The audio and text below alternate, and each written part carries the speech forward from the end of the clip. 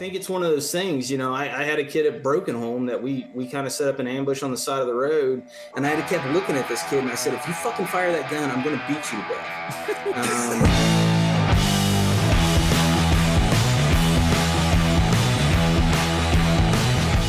All right, everybody, welcome to another Serious Airsoft podcast, and we are all about being serious. And for the first time ever on camera, we have Derek from Mo Guns. Ooh. He's always been afraid to show his face. Yeah. Well, people know who he is. Yeah, in private he tells us he's too pretty for the camera. He's very full of himself. But next we have Cole, the Airsoft Banged It. What's up? Dick. The Banged It. Yeah, we have Carl from, also known as BB Dynamics. Yo. We have Eric, also known as the PNW Punk. What's up? And our guest star tonight, the one and only Woodcock. Present. Looking beautiful as always. I thank you. I'm a very majestic creature. Multicolored beard. It just keeps getting wider. One of the prettiest beards I think I've seen in Airsoft. Really? You think so? No, I'm just saying that. Yeah, no, that's what I think. I wasn't hoping for anything yet. But anyway, we're excited to have him on tonight. How you doing, bud? I'm good. Just working and living. Taking care of my wife with her back surgery. Yeah. How did that go? Went good. It went good. The doctor said the surgery was very successful. And so, every time something happens or she tweaks it a little bit one way or the other, she thinks that she's totally destroyed her back and like it just, flew apart. And I'm like, you have to understand this shit is like drilled and screwed into your spine. So it's not going anywhere. So I think it's just, I would be nervous too. I mean, you're talking about very serious surgery and the recovery's, she's doing well. I mean, she's up and moving and working through it. So I'm very proud of her. Nice. Nice. Good to hear. Yep. So as far as Airsoft is related, what have you been up to lately? Nothing. What was your last event? Was it was Broken Home, wasn't it? Yeah. Okay. So we made it out to Broken Home. We were hoping to make it to American Milsim Northern Front. Unfortunately, that fell through due to my wife's surgery coming up sooner than we thought. And then we're going to hit Copperhead. I'm trying to. I think everybody's in a little bit of kind of disarray right now with American Milsim's scheduling conflicts or some of the cancellation of games. Canceled Eastern Front, didn't they? As well as that's correct. I was talking to JP last night, and I guess due to a lack of registration, they only had like 80 people at about 40 days out. So yeah, no, they weren't going to hit the number to make that event successful. So I've never played in the Northeast at all, so I don't know what the airsoft scene is like up that way now. Where was this supposed to be? Like Kaiju, huh? Northern Front. New Jersey? New Jersey, yeah. OTP Paintball, I think it's called. Oh. I can see Punks going after it. He's typing it in now. Enhanced. The reflection in his eyes. Yeah. So, one thing Kaiju said, obviously there's EMR up there, which is in Pennsylvania as well, I guess. And I guess it was for the e-bike player event or whatever, they had like 1,000 people. Jesus. And so I mean, it was like $30 a ticket. So I guess one of the big questions is where are we at with high price games? Is that a thing of the past? Yeah, I mean, I've seen a significant. I mean, would you rather? Would you rather have a high price game that brings in 250 people, and in some cases provides a lot more in the way of direct action missions. I got a question for you though. So we've talked about this in the past about kind of how Milsim and big events are going. Do you think that like the lower turnouts are because it's played out, like it's a stale thing, or like what what do you think is the cause of like the decline in the numbers, or like do you think there's a shift in a different event, or where do you think it's going? Like what is your opinion? Because I know you're really involved with AMS, and you got your hand, you're active, so I feel like you have a good insight. Yeah, I think, man, that's a hard question because I don't want to.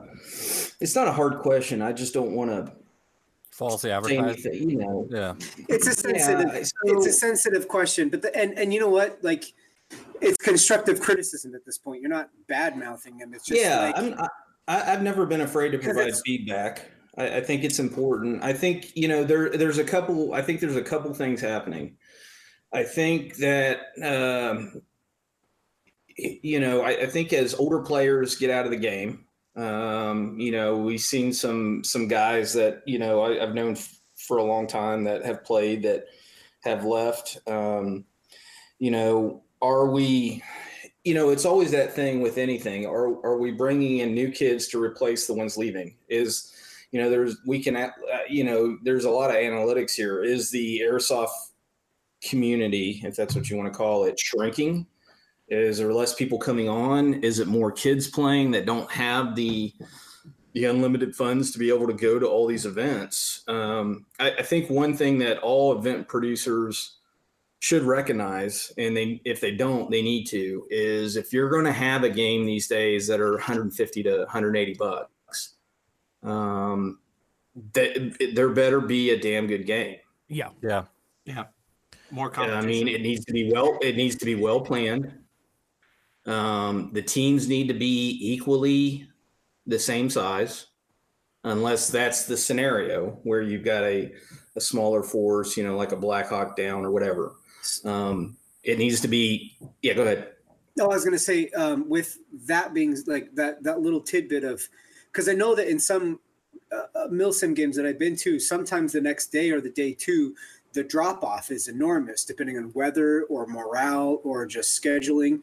Do you think, like, even just in that scenario alone, that maybe an event coordinator should have a backup for in case that happens? They can switch the scenario of how the game is played, so that way the people that are still there, whom or are outnumbered or whatnot, can still have a good time and not feel that they're just at a disadvantage getting shit canned the entire day. Kind of like game control is supposed to do, or in-game admins, or and I think I've seen AMS do some Saturday night, evening, early Saturday or Sunday morning adjustments to the game for that day. It's just one of those things that, I led last year through a lot of games, whether it be AMS or, Overwatch Tactics, where unfortunately my team was outnumbered pretty bad. And in some cases we did pretty good. In some cases we didn't. It's frustrating to the leadership that's there voluntarily to, try to encourage these people that, hey, even though we're, right out the gate, you're dealing with this, people are like, oh, we're so outnumbered, it's over, we're not going to win, and I'm not used to that kind of mentality, coming from the military. And so, but, to get back to the original point, and that's a great question, Punk, and I think you're absolutely right. I think if you're an event producer, you always have to have that plan B.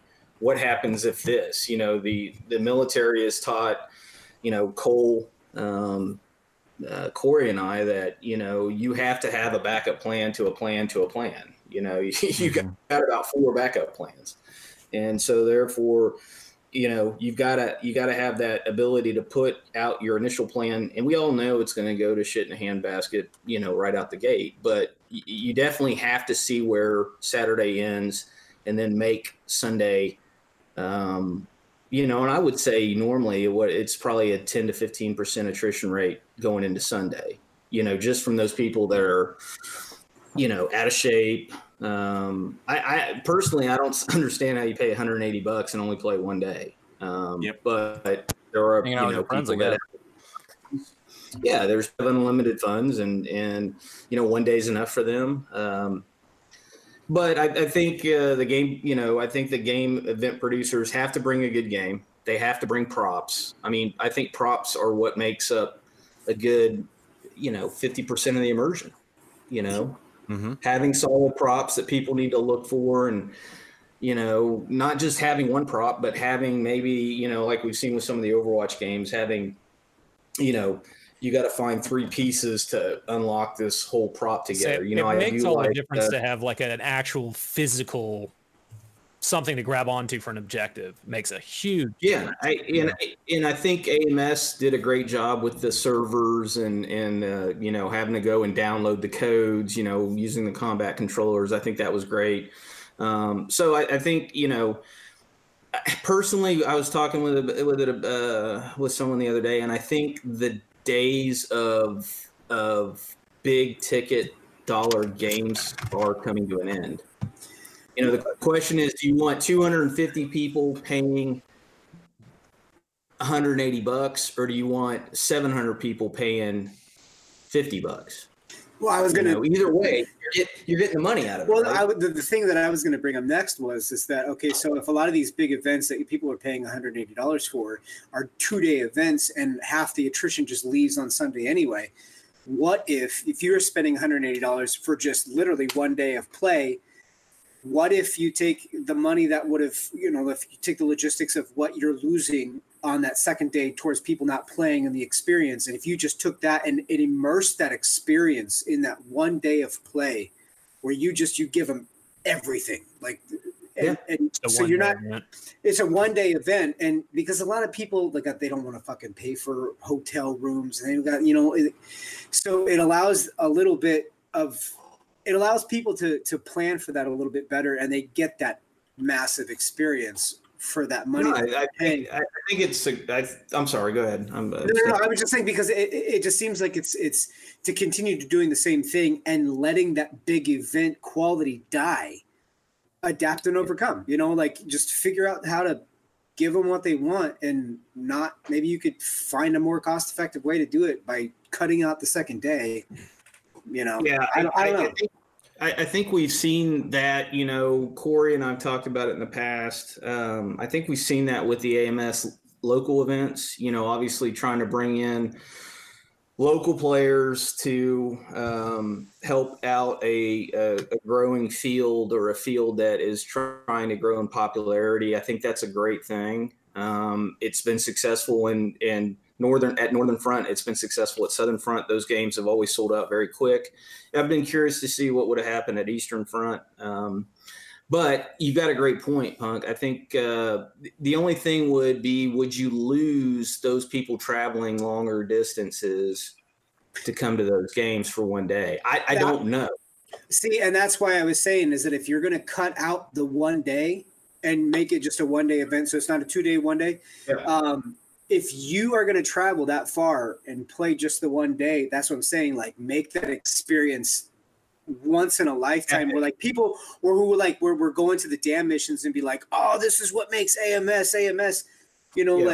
Make that damn mission something that everybody bring in a tank. I don't know, give them something that makes them just go, motherfucker, that was the greatest thing ever, Yeah, no, I'm with you. Sell the experience as opposed to the duration, I guess. I don't.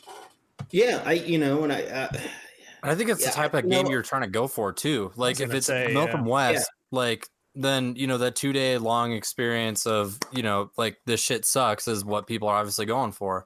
Yeah. But yeah, I think it's just all based off what type of game at the end of the day the person is looking for. So, and then the game host's abiding to that. So yeah. I don't think the number of airsofters has gone down at all. If anything, it's probably, I think it's going up, doubled or tripled. Yes. It's going up astronomically. As you're talking about local fields, like D14's got 100 kids any given Saturday or Sunday. It's nuts. There's tons of. The problem is these kids don't want to pay for shit. These kids don't have the means to pay for shit. These kids don't want to spend $150. All they want to do is fucking shoot people. They don't care about the experience. You're talking about a demographic of 14 to 17-year-olds that don't give a shit about the experience, and they make up the vast majority of their part of that. I think part of that goes back to what Woodcock was saying earlier, though, is maybe it's not even necessarily that. Maybe it's just that there's so many event organizers now. You can go and get a $60 ticket as opposed to a $200 ticket. Yeah. So if you're getting the same experience for $60 or $200, then and it's local, why are you going to travel 10 hours? it's hard to pry yourself from something like that where you're like, oh, I could pay $6 for an event and all I want to do is go hang out with people. Yeah. Or I could pay $180 event to do the exact same shit and I'm just losing more money. Right. Yeah, I think it's, we've seen, I think we saw the epitome of event promoters or event producers in 2018.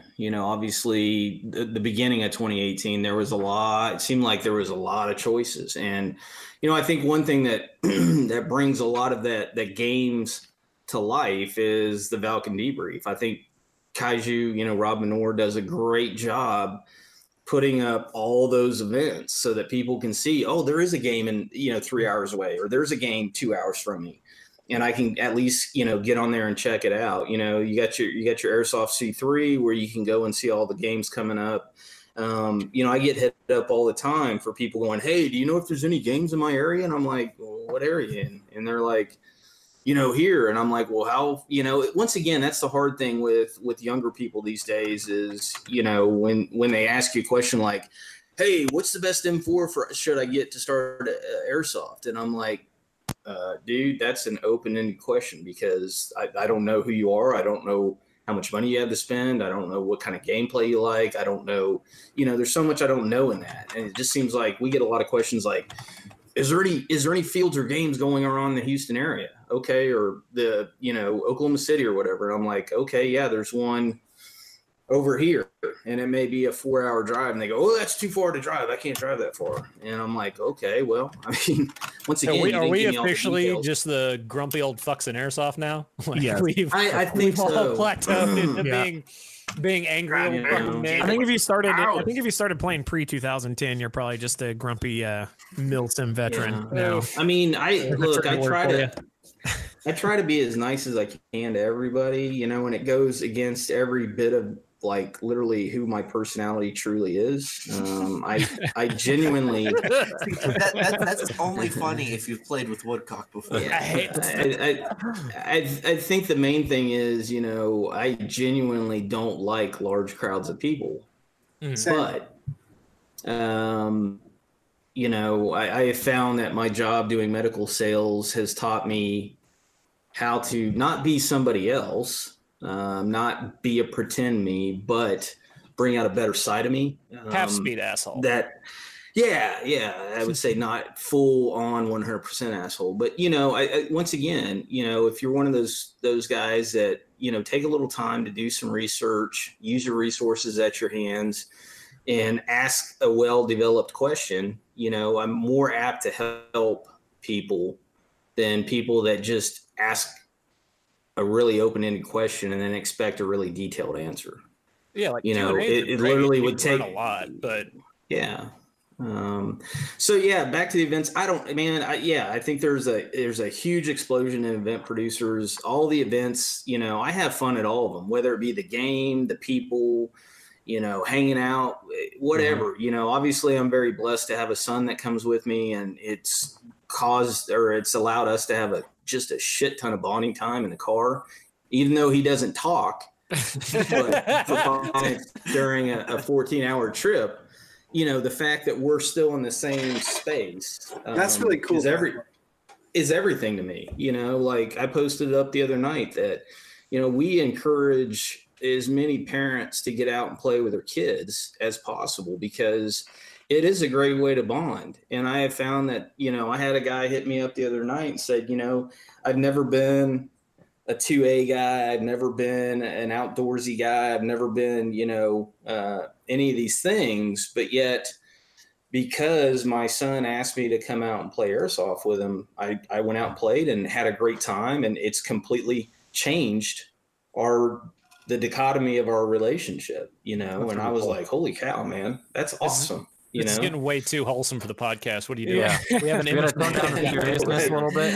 All right, so I'll go back to 100%. Take a fat bong rip or something. What is wrong with you? Yeah. But I don't know what the future holds for Airsoft as far as the game style goes. I will always have loyalty to AMS. They were the first company to ever let Stone play at a big Milsim event. So what I am here for them, whatever I can do to help them be successful, I'm here to do. And I'm here to do that with Overwatch Tactics. Soto, I love that guy. He is a great friend, former vet. And so I'll do, and I'd like to get out to the Centurion events. I've met Bubba before. We've had some great conversations, and I keep trying to get out to one of them, but they're a little bit longer in depth, and I think I need to work with Stone a little bit more before we get out to one of those kind of events. But yeah, I mean, I'd like to get to more events, but obviously, I'm just like anybody else. There's not unlimited funds here, and I got a daughter in college. It's expensive. I think there's this illusion for a lot of these kids, like watching people like us on the podcast or watching you, and they think that like you're not paying for any of this shit. You're paying for 99% of it. The only thing you might be getting a free ticket, but that's because you're doing a shitload of work. Like in the grand scheme of things, they should have been paying you to do half this bullshit instead of the other way around. And I think that happens too when these kids, they see us bitching about numbers or something like this. Like, well, what do you care? You guys don't have to pay for all this shit. Yeah, we fucking do. Look, go ahead. No, because it kind of unrelated, because you're talking about your involvement with AMS. I was going to go into like event coordinators and what would maybe help. Yeah, let's do this. Well, no, because what I was thinking too is that, like, what if, I know AMS is a business, and I know a lot of these coordinators are a business. Yep. What if there was like a Milsim hiatus? And that sounds fucking blasphemous, I know, but if there is a giant supply, why not dial it back a bit and just let, like, okay, just for instance, just like hypothetically, if AMS were like, you know what, we're going to hold off, we're not going away, we're not doing anything, or something new going, something new that's going to back, gives them that hype back to AMS. Like what, like. Is he cutting out? Yeah. Okay. I think I know where Punk was going with it. I think it makes the heart grow fonder type stuff. Yeah. I've told, or I've suggested to JP and Bo that, I think something that would be good to consider is I think the days of these long running factions are kind of coming to an end. Yes. Like, I think people, like, in my opinion, I think UFS and Cost has played itself out. Now, that may sound blasphemous to those members of Cost that really love Cost and those members of UFS that really love UFS. Now, let's mix the waters a little bit here, though. It just has gotten to the point where, because of loyalties, the same people run Cost, the same people run UFS, and then we end up having the same fight just on a different piece of terrain because it's the same people fighting the same people every time. And at this point, I think, I've suggested a bunch of different things. I think you could do more with CDF. You could do more with SD. You could do more with, LaLosa. I mean, nowadays with the cartels on the border doing all the stupid shit they're doing, I think you could really play LaLosa up into something. Mm-hmm. Sure. We've got to really, we've got to really be careful of, and I tell everybody, we've played Cost, we've played PSA. Stagnation is the death of anything. And absolutely. And it's just like, I tell people all the time, I'm like, look, just because you go play a game with UFS doesn't mean you're a traitor. Part of the reason they kind of like shy away from switching things up is they're worried about losing a player base based on people having to buy new camos or people having to switch stuff up, or because there's a bunch of guys out there.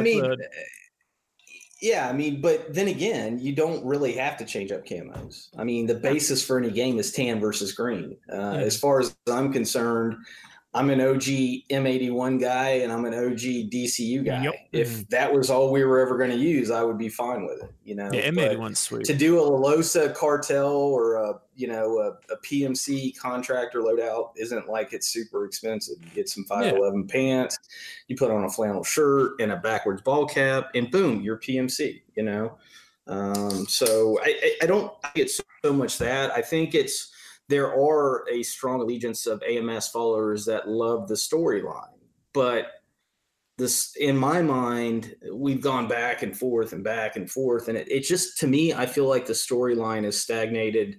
I feel like the two teams have stagnated as far as, the same people playing on the same side every time. So something I was curious about, if you think this would help at all, because I know there's a big deal with loyalty to leadership on each team. You've got these guys that love Cade, these guys that love Yuck, guys who love you, guys.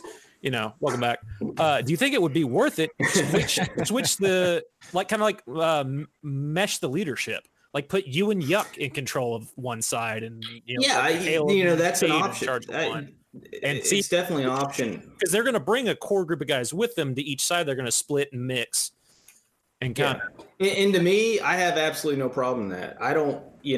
I've suggested that before. I said, look, I don't have a problem taking a back seat from a CO position to an XO position to a platoon leader position. I don't care. I'm not. I've done this shit for real. I don't need someone, I don't need the accolades of being an airsoft CO to feel, like my life is complete. How else will you get your validation? Yeah, I know, right? To me, if I can just, personally, I love the combat controller role I'm doing this year because it gives me the opportunity to get out on the field more and play with players. And then if I do see, some suggestion that I can give to a player that may help him be more successful at his local field, dude, I love it. I love being able to encourage people with different ideas. I've always said that knowledge, if you give somebody knowledge, you're giving them power. Yeah. Well, it was nice to see you moving around the field at Southern Front because I was starting to doubt that your legs were capable of moving. Yeah, I know, right? I figured I had to have crutches with braces or I was waiting the entire time. I was waiting for like a multicam wrapped rascal to enter the field. Look, yes, I am on the older side of the player experience, but I feel like I'm able to keep up with the young kids pretty well. I don't feel like I'm at a disadvantage. So, but you boot, scoot, and boogie still. Yeah. So I think one thing that you could do, and I've talked to JP about it before, and even some of the other event producers, to kind of mix it up and to prevent that the sides being so lopsided, is you open up 25 tickets, right? Mm-hmm. You don't announce who the commanders are. You open up 25 tickets. Once those sold out, both sides, then you open up another 25 and another 25 and another 25. I think what this will help the event producers do is people will go and buy tickets faster, which means that they can be assured they're going to get the required needed number of players for a field. Because those people that do want to play cost, regardless of who the commander is, right? Because they want a Rock Tropic or M81 or whatever, they'll get in there and they'll buy. Because guess what? If that game only goes to 25 on cost and it goes to 15 on UFS, there ain't going to be no more cost tickets until UFS gets up there.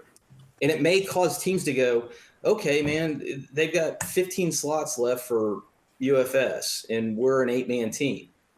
Let's just this time play UFS.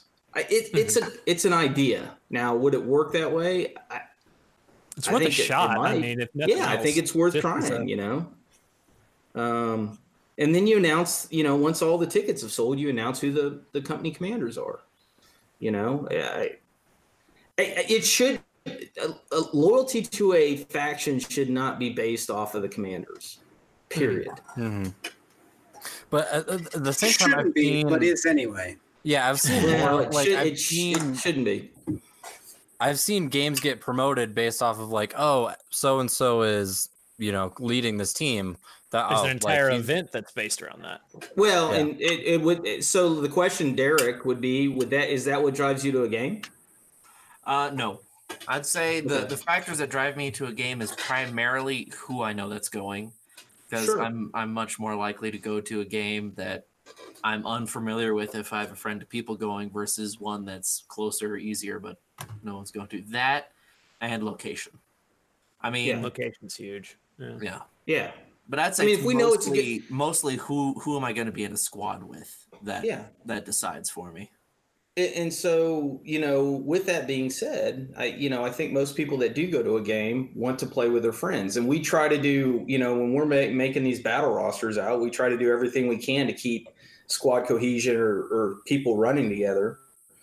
But that makes it hard because people don't buy their tickets to the last minute and they go, oh, no, I've got to run with my team. And next thing you know, you've done 15 revisions of the battle roster.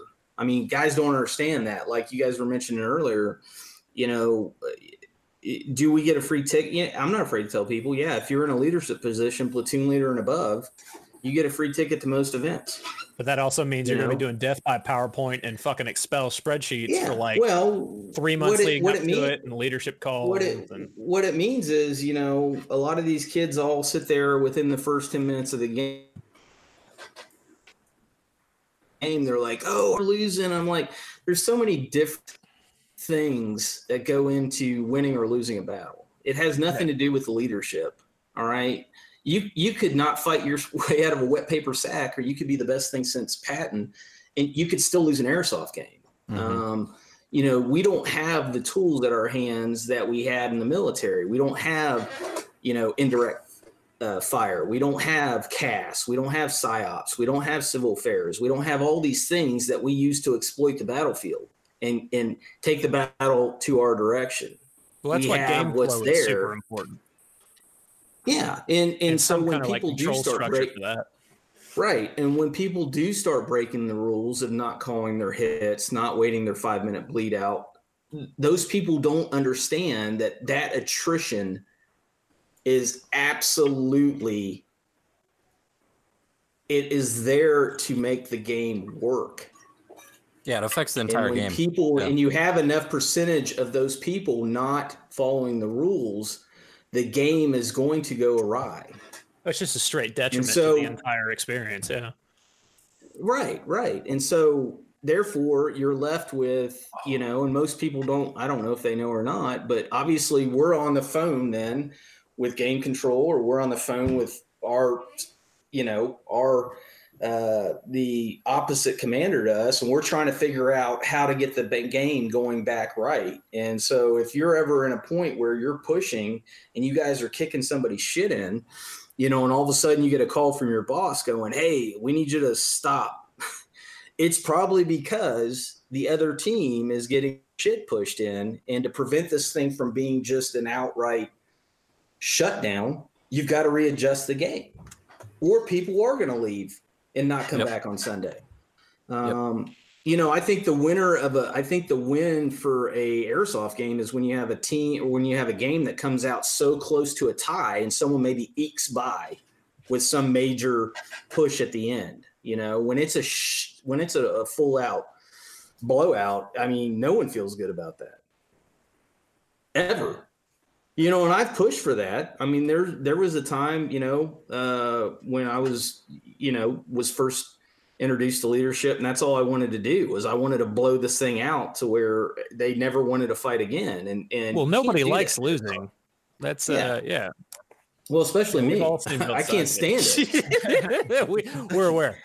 I cannot stand to lose. But what I have found, and what I've been coached and mentored, is the fact that, hey, I mean, someone's got to win and lose. I mean, I'd rather see it really close than just, a full-on shutout. Now, So with Milsim and you like you were saying, like, we don't have fire for effect, and we don't have a lot of these elements that military simulation or like actual military and like wartime engagements provide. And you're dealing with kids, and you're dealing with inexperienced people who want the experience but don't know the lingo. I'm trying to kind of combine, like, what kind of scenarios do you think would bring in get the people that want that big experience. Casuals. The casuals. The ooh and all. They want the old razzle dazzle. But how to get the casuals in there and getting that experience, but maybe not calling it Milsim. Maybe because I think Overwatch. Milsim Light. Milsim, yeah. But what kind of scenario? One time I did a scenario type game. It was around Thanksgiving, and the objectives were this: each side you're going to your in-laws, and the objectives were you have to collect different Thanksgiving dinner items throughout, and who can make the best Thanksgiving dinner out of the bullshit that was out on the field. That's awesome. That's awesome. It was that was the Thanksgiving game. It was not oh, fucking turkey's this and turkey's no, you're at your in-laws and they're shit. You have to impress them by making the best dinner. Go out and get those supplies. And so instead of a battlefield, it was a grocery store, and you're out there trying to get the limited supplies. That's last minute. Fucking awesome. That is awesome. Who came up with that? It was awesome, dude. So and take the Milsim out of it and just make these weird scenarios that involve airsoft guns that you would find a game on Steam for $2.99, a shitty what the fuck is this? And you end up having the best time of your life playing it. Yeah. After you bought your $59 Battlefield 4 or whatever, you find a $2.99. Yeah, and all your friends are just shit talking because the graphics are awful, and you're just having the best time because you can have fun. It's not serious. And so if you remove the Milsim aspect out of it and introduce more of what you loved playing in the backyards when you started, give it a weird, obscure scenario. You're going to have an awesome time. Storming Area 51 and clapping alien cheeks. Somebody needs to host a storming. Why is that storming Area 51 it needs to happen right now. Yeah, somebody needs to host a game like that. Give me a second. I'll come back and answer that question. I gotta get a refreshment. All right. It needs more beer. No, it means Dukalax. He's old. He hasn't had a regular bowel movement today. He's got to get his Malox. Acid reflux is acting up. So while he's away, actually, I want to get this squared away too, because we have sponsors that we neglect. I was going to say, speaking of sponsors is in the chat. So let me go ahead and get that out of the way. AirsoftC3.com. Actually, one of the owners, Richard, he is in the group chat right now, and I am not doing this because he is here. This is one of our obligations. AirsoftC3.com. Go in, sign up for a free player account. It's free. It's free. It's free. It's free. It's free. So there you. I love free. Yeah, airsofters love free. So you create a player account, you can get connected to your local community, your local shops. If you're traveling, you can find where their local communities and where their local shops are, what events are going on, different content creators, fields are at, all that stuff. So airsoftc3.com, easy website, easy to do. It takes less than 5 minutes. Just go do it. Get connected to Airsoft, period. And then speaking of shit, free. Enola Gay, they are our other sponsor. ASAP 15 on their website gets you 15% off all textile products and smoke products within only the US. In America though on their only website. In the US. Europe, sorry. Get fucked. And I also want to reiterate the fact that this podcast is the only place that you can get a discount code for Enola Gay products. So what? It's kind of a big deal. Eric, how many other people have discount codes for Enola Gay? What's that? How many other people have discount codes for Enola Gay? No one. Ain't nobody. Nobody. What's that code? So yeah, Acer. So back to. All right, go ahead. Sorry, I was going to read. No. Damn it. No. Oh, I'm sorry. Go ahead. I didn't. No one coached me on that. How this thing flows. We just talk over each other. It's fine.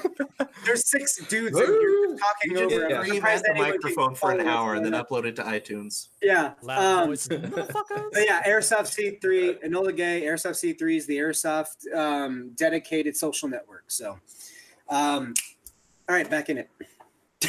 Yeah. Hey, Woodcock. Hey, bud. Yeah. So no, look, I'm open for let's take that back because I know what's going to happen if I say I'm open for anything. As far as the airsoft, the airsoft game goes, I don't care what it is. Right? I just want something new. I want something fresh. I don't care. I think if it's Thanksgiving and you're going after the fixings for Thanksgiving dinner, I think that's awesome. I mean, could you imagine that? Hey, yeah, man, I was playing the other night and I had to shoot this dude in the face to get a turkey leg to bring home to my in-laws. Dude, that's brilliant. You're like, oh man, like the cranberry sauce was so rare, and that's what makes like you got to get the pumpkin pie, we fucking flank 5 guys to get the cranberry sauce. Can you imagine a damn mission trying to get cranberry sauce?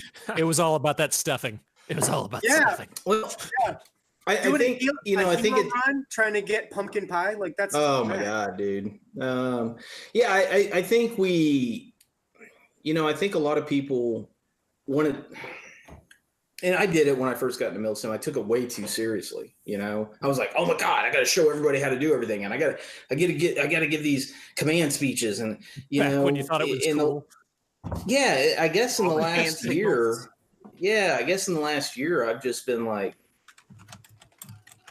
and you seem to be enjoying it a little bit. I know that. I think doing the combat controller role, I don't feel the pressure to have to win, even though I want our team to win. I don't feel the pressure to. I just don't feel the stress and the pressure that I got to try to make this event. I mean, I still want the event to be fun for everybody. But, I think so many people hinge whether you win or lose on the success of the game. And that's not what it's about. And so I think you have this crowd of guys in Milsim that are super diehards that want it to be Milsim.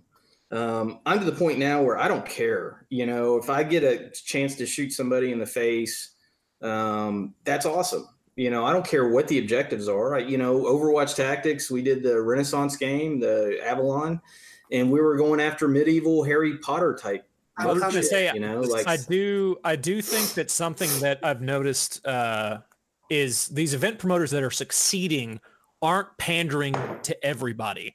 They're pandering to their very, very specific demographic that they want to bring in. Milsim West will kick you out of an event if you don't have some of their items that they have on their required sheet. Fucking these guys, they don't give a shit if you're there just to do this or do that. They want to cater specifically to the guys that want to be at these events. To counteract that, the items that are required that'll get you kicked out are items that'll ensure you don't die. But they're not padding it or pussyfooting it or putting on kit gloves for people that want to go I want to come to a Milsim West event. How old are you? 13?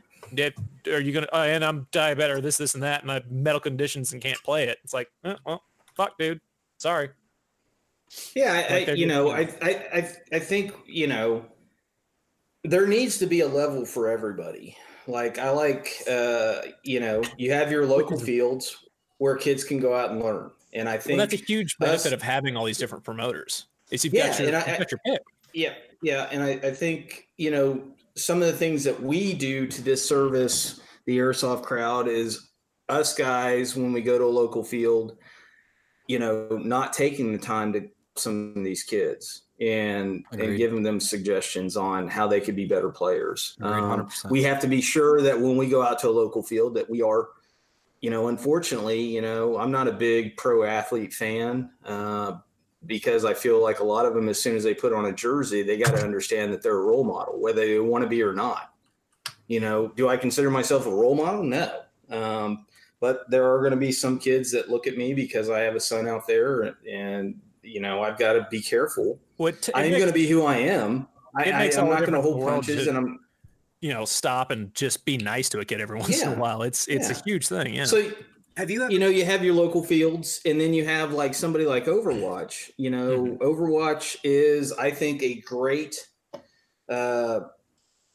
transition from a local field into Milsim, and that's where Soto wants it to be.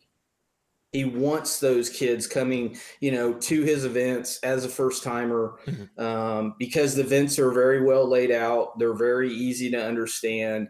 You get a Frago, you have to get these items to get your next Frago. And once the experience you get that Frago, is you get those items. Yeah. And it's laid out and it's very simple. And I think that there is a event producer that has to be there for that. Third Coast does the same thing. Although I would say that they're probably ranging from, right off of Soto going into, an AMS, Sal does a great job of really making sure hand holding and teaching people what military looks like. For those that really want to learn what a military operation looks like, Sal does an amazing job. The guy is, obviously he just took his first or his battalion command. He's done very successfully in the military, and, hats off to him because they've got a well-oiled machine there. American Milsim, once again, it's up there, and it's trying to provide a very immersive game style, and they've tried different things. They've tried direct action missions. I love the Guardian missions, man, and I love the direct action missions. If I could just do those all weekend, I would be happy. Yep. High intensity all weekend. Well, the key is capturing that experience so at Broken Home. Everybody can get it. Okay, so random question. Have you ever had to check your blood pressure after a Milsim game because you're just screaming at people? Like, we got the events. Cool. We got that covered. Yeah. So I want to know what your stress level is. I want to pick your mind. Now let's go after you. Now,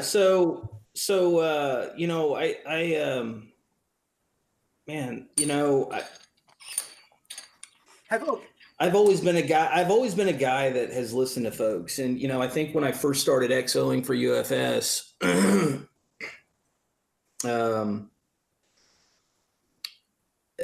I will say this up front. I don't know if military guys are the best people to have as airsoft leaders. No. I think we're probably the worst. No. Terrible.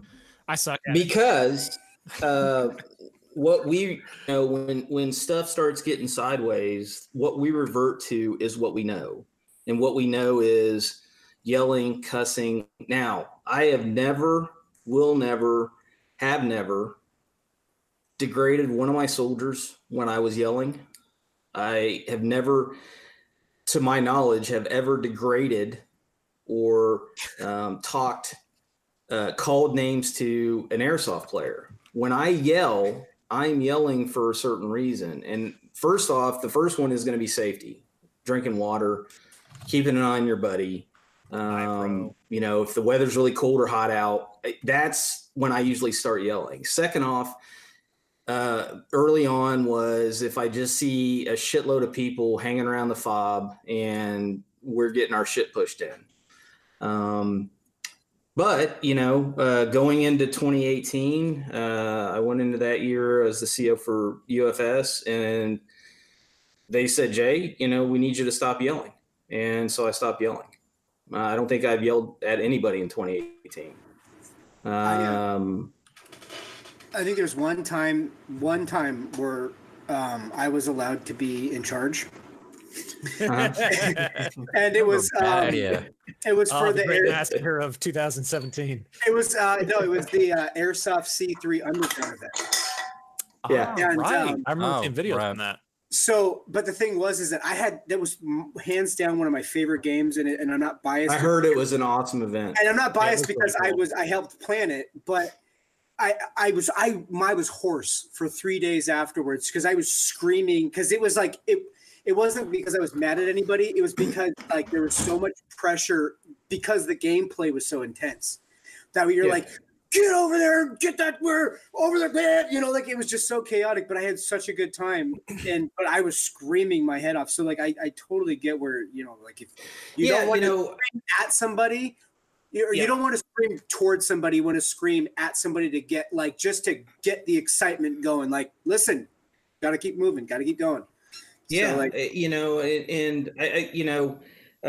some of the things that I see that cause me to start putting inflection in my voice is if I see like there's a picture of me at reindeer games last December. I think Corey caught it, and literally I was sitting behind this tree with some kids, and we're shooting, and I get shot. So I wait my 5-minute bleed out. I walk over to the casualty collection point that we had set up that we could respawn at that point. I respawn. I start walking back towards that tree, and there's like the same 5 guys standing behind this tree. Now it's had to have been 8, almost 10 minutes, right? Because I reloaded mags. So I go all the way back to this tree, and these kids are still sitting there. And I'm like, that's when I kind of got down on one knee, and I'm like, what are you guys doing? And they're like, we can't get anywhere. We can't move anywhere. And I'm like, I just started talking to them, and I said, hey, what do you do when you have a door in front of you? And they go, you open it. I'm like, no. The door is hypothetical, right? You have a shut, locked door in front of you. What do you do to get in the room? And they go, oh, we kick it in. And I'm like, no, guys, maybe I'm not putting in this right terms. I said, what happens if you have a wall that is infinitely tall? Oh, we dig under it. And I'm like, God damn, no, that's not what he's just beat red in the face, like, these kids, he's not actually asking questions. He's just reminds me of that scene this reminds me of that scene from Zoolander where he's like, what do we do when we fall off the horse? Yeah. And he's like, huh? You're like, yeah. I mean, it's literally how it was. Yeah, it was literally how it was. And I'm like, guys, there's a immovable object in front of you. No matter what you can do, you cannot do anything to get through the wall. And finally, one guy goes, you go around it. And I'm like, yeah. I said, there's nobody behind you. So let's just back up, flank left or right, and go somewhere else that you can go. I mean, like, we have 45 minutes left in this game. You don't want to just sit here for 45 minutes behind a pine tree, do you? And they finally got up and moved. That's the kind of stuff, I remember at Black Site, there was a group of guys that kept trying to push the right flank to the northeast, and there was open ground, and you had 2 teams trying to rush across the open ground and just keep banging against each other. And finally I looked over at the guys on UFS and I said, guys, you have a ditch right in front of you. And they were like, yeah. And I'm like, why don't you go prone in the ditch and wait for them to come? And they go, oh, that's a pretty good idea. And they got a ditch, and Koss kept trying to push through the open field, and they kept mowing them down until their machine gunner that they had decided to get up and do a one-man charge into the open field. And then I said, hey, there goes your buddy who fucked you, because now your machine gun's in the middle of an open field, right? And nobody can get to it. So, there's lessons learned everywhere, but, I try to just keep it cool now. I suggest things to people instead of tell them what to do. Hey, my suggestion, maybe you try, transition to your left arm and pie the corner. Have you tried? I can see if you don't want to do that. Trying to direct people doing the Wusa from Bad Boys 2. Yeah, it's funny. Dude. We have a question. We have a question in the comments. They want to know what our next events are. Copperhead, baby. Yeah, I think shot, Copperhead. Shot. Take a shot. We got Copperhead. We've got Conquest of Avalon is the one that we're all going to be at. Yeah, I wanted to ask you, Woodcock, if you were going to that. Yeah, so right now we're planning on Copperhead. We're going to try to make it out to Gus Dosey's war game over at D-Day. I mean, that's a 3-hour drive for us, so it's pretty easy to get to. So we did it last year. We couldn't go to Copperhead because I had a serious job interview for promotion. But so we ended up going out there because Kaiju, that was the first time I saw him in about 2 years. So we went up there. It was, it was kind of like a Broken Home Light type event. It was cool because it was NATO versus Russian. And we pretty much all centered up around Colville. So, I mean, it was just a good, we only played one day and it was fun. Then it'll be Oklahoma Land Rush up at D-Day, which is in October 4th and 6th. That's an Overwatch event. Knowing Overwatch, they're going to put on another great game with just a shitload of great props. And then Centurion, I may try to get out to that one. Javier's been beating me up about getting out to an event. And then it would be Avalon. And that's about it. I mean, with Reindeer Games gone, nice. I think the Holy Grail's gone. I think Reindeer Games is actually Reindeer Games was back on the site when I looked today. Oh, is it? Okay. Yeah. Well, then it'll be Reindeer Games. I'm actually on there right now, so let me look. Reindeer Games. What is it now? 18? Dude. Yeah. Let me make sure I'm not wrong. Kaiju wanted to ask, how do you perform a proper L-shaped ambush? Yeah. I told him we didn't have 2 days free to answer that. So Woodcock's actual answer is you immediately get behind the truck and fuck it. Because that's what he did at Broken Home. Yeah. So no, I think that's a good point, and I think that's the thing. Ambushes are an art, man. I mean, it's an art that can win or lose the battle, man. The problem is you try to develop an ambush with somebody, whether it be a linear, L-shaped, whatever. You try to develop an ambush with with airsoft kids. And it never fails. You have that one kid that sees a guy like half a mile away. The guy's the one guy with like eagle eyes, and he starts shooting at him. And guess what? Your ambush is fucking ruined. And now what could have been a really successful, death to the bad guys ends up turning into you get ass fuckery because you're outnumbered. I had a kid at Broken Home that we kind of set up an ambush on the side of the road, and I had to kept looking at this kid, and I said, if you fucking fire that gun, I'm going to beat you to death. Because I could tell he had that, he was just kept popping up and down. I'm like, dude, the kid was his kid. What are you doing? It was Stella. He was talking to his kid. Yeah, no, it wasn't my kid. Trust me. My kid knows how. I just talk. My kid absolutely knows how to execute an ambush perfectly. Because no one sees him. I mean, the kid can hide behind a leaf, and no one sees him, and then he pops up and fucking ball shoots everybody. Just remember at Broken Home last year, right after we jumped out of the truck and Rick dropped all those guys right behind us, and wasn't with you guys. And we're trying to describe. It was Robo trying to instruct people to get on a line. Oh God! Through Robo. The woods. Oh God! And just how difficult it was skirmish line, getting skirmish line across, get in straight line, walk forward, or the kids that we told to flank, and they said, "But what if they shoot at us?" Yeah. My favorite part about that, aside from Robo's response, is the fact that you're like, "Why aren't y'all flanking?" And I'm like by myself, like yelling at these assholes, like, "Come, I already am. Me. I need help." Shoot back. That whole L-shaped ambush came from Here we go. Here we go. What is it, 34? I mean, here we are. Guys keep trying to push into this room. They've thrown $400 worth of pyro into one room, and they're not getting anywhere. And I'm like, what are we doing, guys?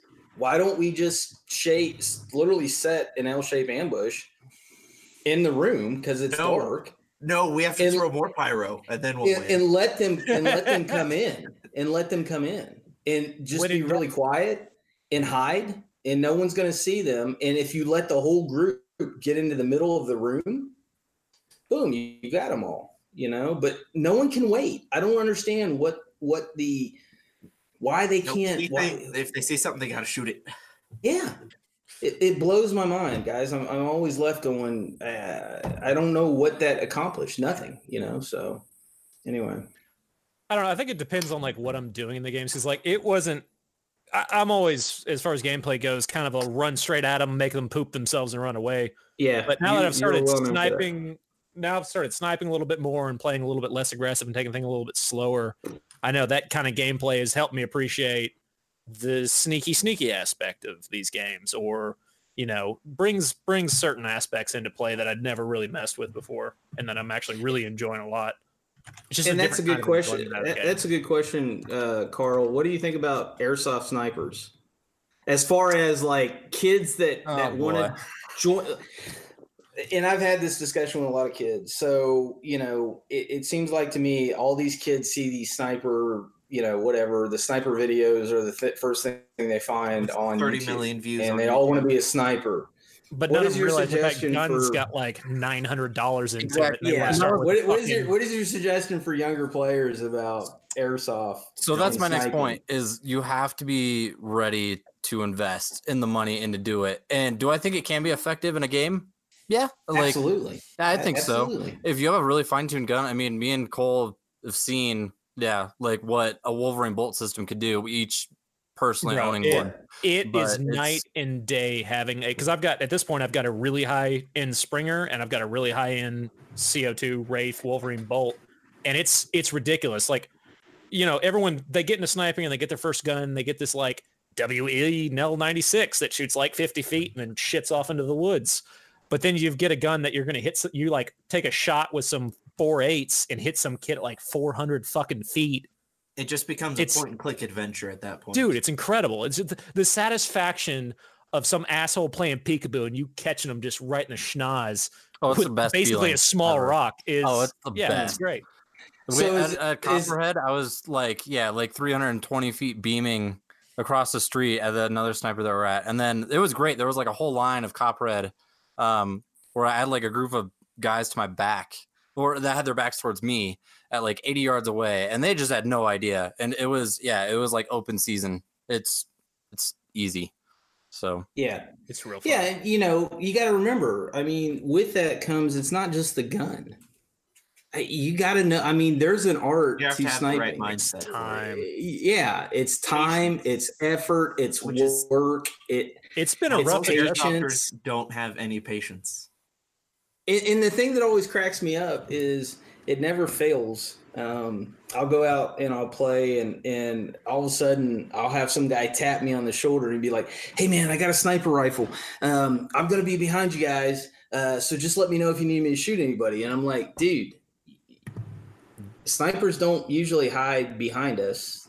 Yeah. They usually move to a flank and move forward of us to where they can then do a crossfire. If you have, you got to understand, we always had, anytime that we had a sniper element, it would always go to the flank of our formations in a defense or wherever. I mean, you want those guys on the flank forward so that they can get good. First off, they're basically they're a reconnaissance element, not just a sniper. That's why the Marines call them scout snipers, because they are actually reporting good intelligence. So they can't usually do that from behind the formation. So they need to be on the flanks. I think also forward. If you're going to run that sniper role, and which is a very independent role, I mean, it's a lot of communication, but it's a very independent role. And best to do is just be like, listen, I am a spearhead, point me in the direction you want and I'll get there. Yep. Like that's. And I agree with Woodcock. They can be super effective for when it comes to communication of, if you want to get that serious into scouting. So you'll have kids show up with a bolt gun and have no radio. And I'm like, you're going to do me absolutely zero good. I was gonna say the most. Please understand. And the bolt guns take money. Like, God, I'm gonna make this very clear right now. Like, they take some serious money. You're looking at least $800. I would tell any new players, get out on the field first with an M4. Yes. Learn the game, understand how the game works, and then. I think all of the really successful snipers have just started as players. Yeah. And then they take on this adapted role of being a sniper. And you're not stuck just being a sniper too. Just you're still going to have your other guns. So just, do it case by case. If someone were to ask me, where do I put my money if I wanted to be a sniper? I would tell them first your gun and then your radios. And then figure out your ghillie suit and all that shit and how you're going to carry your shit. And you better be one of those guys that can operate independently and I don't have to tell you where to go. Right? That's it. Yeah. I mean, that's, and you better be reporting back to me if you see bad guys. What size of formation. Preaching the Airsoft Sniper Bible right here. Yeah, well, and look, guys, I have no desire to be an airsoft sniper. It's not in. People have asked me, and I think the guns are cool. Like if some, like at Broken Home, Corey Saltsider and Dylan Poole put their airsoft sniper rifles in my hand, and I'm like, holy shit, these things are awesome. I mean, they're badass, dude. I'm like, I couldn't believe it. But to me, it's too slow pace of a game for me. I just don't enjoy it. I did enough reconnaissance work in the 10 years of my military career that, I don't care to sit out under in a pile of leaves for 2 hours waiting for a kill. No, it's not Milsim unless you build a. Hey, I'm gonna flip it on Eric now. I want to know where Eric comes up with his inspirations for his builds. Because this shit is dope. Comic-Con. Video games, Comic-Con. My local trash can. My local Your local peyote. Which one in particular? I just you've always had a flair for the different. Yeah. And that's one of the things that when we first had our first meeting at Copperhead 2.5, we obviously had our meeting, the first time we met one another, we had a very serious conversation right off the bat about stuff. And, absolutely. That shit got deep. And so for me, I've always when we're talking about military simulation and we're talking about guys who are coming from a military background, and I have a lot of family in the military, and I try to be respectful of that, where I know what airsoft is, and I know I try to keep that separation. So I'm not a big gamer, but I have the game. Who is making popcorn? What in the world? That would be my professional. That would be Mrs. Woodcock currently popping popcorn. All right, as you can have whatever she wants. I won't say a goddamn thing. It's fine. Yeah, no, it's all good. Miss Woodcock, my respects. You just do what you do. Come here. You want to say hi to everybody? Come here. Come say hi to everybody. I just hear a flat no. There he is. That's awesome. So Tan, the little lifeguard, right? Oh, is he lifeguarding? Yeah, he's a certified kindergartners. Can he touch in the deep end? What does he pull him out of the pool? He is 100% a certified lifeguard and teaches swimming instruction. I would tell you right now, if I was drowning in that pool, I wouldn't make it. I was gonna say, help! Drowning. How much does he weigh? 220? Yeah, we would probably both. Yeah, we got a rope. I mean, I can. Go ahead, Punk. I'm sorry. Oh no, you're fine. So usually, when it comes to gear, I don't got a lot of money for gear, and I'm not going to ask for it. So I usually make it. And it just basically comes to what form and function works for me. When it comes to guns, I take what's available and I look at, okay, well, everybody can buy this gun. How can I make this my snowflake gun? What color am I going to paint it? And just what heresy can I commit? What heresy can I commit? And how badly can I make Corey cringe when I make something with your nerd gun? Because I will post it up on the group chat, and I'm waiting for Corey to go. If it's not an AR-15 black or tan, it's not a gun. It's Corey wakes up in a cold sweat whenever you paint orange fucking checkers onto that floor. Hey, I want to see Elite Force give Eric a brand new full-blown permission. Yeah, to just go wild. Give Eric a brand new Mark 18 and let him do whatever he wants to it. That'd be sick. Eric will have a fucking aneurysm. Oh man. God. I would love I would love to get in touch with whomever. Lancer Tactical has been really cool. They just been because it's baseline. There's not a whole lot of costs involved. Yeah. I know Elite Force, they've got their people, but I'm always cool to just give me a gun. I'll make it look weird. I can send it back. We can do a giveaway. I don't care. But I love making weird shit. An MP7 would be amazing. I would love to do one of their MP7s. I know about these MP7s, and I don't know if this is. I don't know what's going on, but apparently because it's the first generation of them. They're kind of shit in the bed. I don't know if you guys have been hearing about this. No. Here's the thing, because they look dope and I really want one, but I keep hearing all these reports of all of a sudden the FPS drops off or stuff's breaking, or since everything's proprietary, they can't get them fixed at the moment. And I was curious if you guys had seen anything about that. I think airsofters have a tendency to be too emotionally attached to things. you can look at it from, everything from the Valken Odin speed loader thing to, and I didn't mean to pull off a Band-Aid there, but it's one of those things where we all want to jump so fast to, oh my God, this is a complete piece of shit. What the fuck, And it's a lot of people pretending they like something so they can get it for free.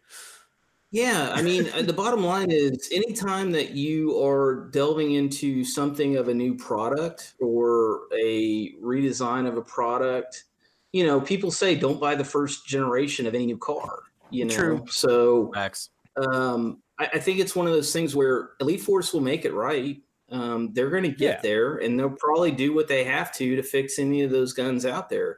I had a problem with both my Elite Force G17 and G19, and I talked to Nigel about it, and I didn't get any special favors or anything. I went through Elite Force customer service is always. It doesn't matter who you are. Like I had those guys. I had an Elite Force. Those guys nailed it, man. Yeah, no, and like I took the orange tip off and I didn't get all of it out. It was on my end, honestly. Like it was all me because I was fucking with it. And no, they were cool. And I've got nothing against Elite Force. And honestly, like when you're talking about the Band-Aid with Valken, like Robert and I are fucking tight. Like I'm cool with him. In fact, I was just asking if he wants to do the debrief again. We need to get him on. I'll tell you who does really shitty customer service would be Guardian T. So I feel bad for the kid that won the shirt. You'll get it. No, he'll get it promptly in 6 to 12 months. Okay. And I didn't bring up the Valken Odin speedloader thing, but we did touch on it. I think the big thing is, do I have a Valken speedloader? No, I have 2 Odin speedloaders. Yeah.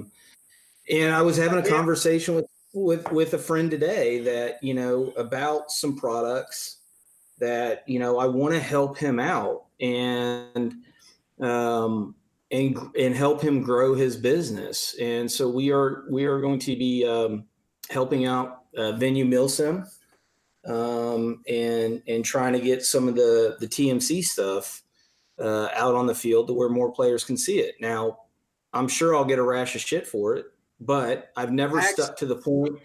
I've never stuck to the point of, we'll get there, but I just want to say this. I've never stuck to the point of saying that you should have the best gear. I've always stuck to the point that you look at your financial situation or responsibilities, and then you buy the gear that's appropriate, allotted for where you are at financially.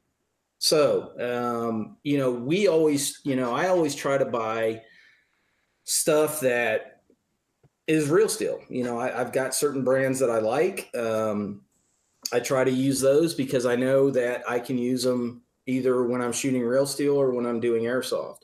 Now, on certain things, I have reproductions or repros, and I'm not going to sit there and try to hide it. I have, I've never said that there's anything wrong with a reproduction of anything. I mean, hell, airsoft is a copy of the military, if you want to get really down to it. So, in this particular instance, the guy came to me and asked me, or they asked me if I would help them. And I'm all about helping guys be able to develop businesses. Now, some people will go, well, they're not American products. Well, I get that. I get they're not American products. But once again, there is a niche to be filled in airsoft that has to be filled. And that niche is having gear that people can afford. And so, part of airsoft for some people is looking the part. And so therefore, there has to be a niche that has to be filled. And that's why we got involved with Trooper Clothing. We saw there was a niche there. Kids couldn't wear half this shit because it was too big for them. And then they would get out of the sport. So, we're, and I'm not even going to use the word sponsorship because I don't believe in sponsorship.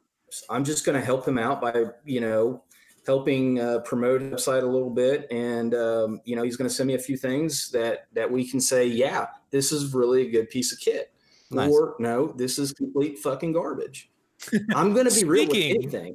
Speaking of hot garbage, Corey, I've Who won that fucking shirt, by the way? Oh, dude. We need to yeet at some kid. Was it Mike DeMonte? Is that who it is? Well, I'm going to botch his last name on purpose because I don't think if I tried to pronounce it right, I would. But it's Mike Damote. That's probably about as wrong as I can say it. So what is Mike Damati, honestly. But he is the winner of the shirt. I think we capped at 27, which is that our record? Yes. Yeah, definitely. And new challenge, Darren from EG says if we ever get this this stupid show to 50 viewers, then we will get some EG swag to give away. So that's pretty cool. So I'm creating 45 fucking Facebook accounts and logging into the scene. But I think that wraps it up for tonight. Woodcock, great to have you on. Appreciate it, man. Yeah, so, coming out, brother. Thanks for the early heads up. I gave you at least 2 hours. Today. Bro, everything's last second around here. You knew we were doing the podcast the night before we did. Hey, what did I tell you? What did I tell you up front, Woodcock? I said we are not organized at all, so don't expect it. No, dude, I was glad to have on. I love all of you guys. I've spent time on the field with all you guys. Like I said, I'm not here to hurt anybody's feelings. We are. That's our job. We are. No, that's kind of who we are as a podcast. Stone and I like to be the positive force, I guess, in airsoft. Him more sort of the positive, and me just the realist. But you're airsoft Jesus. No, I appreciate. Yeah, I appreciate being able to come on and hopefully people get a better insight to who I am and you guys and what this podcast is about, man. I think if I can help you guys in any way, glad to do it. Well, thanks, Woodcock. Thank you. All right, for those of you, before I wrap it up, for those of you listening on iTunes or SoundCloud or YouTube or any of that, if you'd like to ask some questions, hang out with us, and possibly win some cool stuff, be sure to check out our Facebook page. That's where we're going to be apparently that's in our power stuff. Now. Yep, jump in, and we're gonna hopefully we'll be getting enough people to give away some stuff on a regular basis. So check us out there. I can actually give you some beard hair to give away. Oh, there we go. Speaking of giving some away, Punk, you want to give us that sweet outro? You glorious man. Another Serious Airsoft podcast is based around the terrible idea that people actually want to listen to grown men talk about toy guns and their adventures using them. And with the lack of follow through, Airsofters exude. It's a fucking miracle we made it to episode 10. Yay! 10, double digit. Hell yeah. We made it. If you like what you heard, great. Let us know.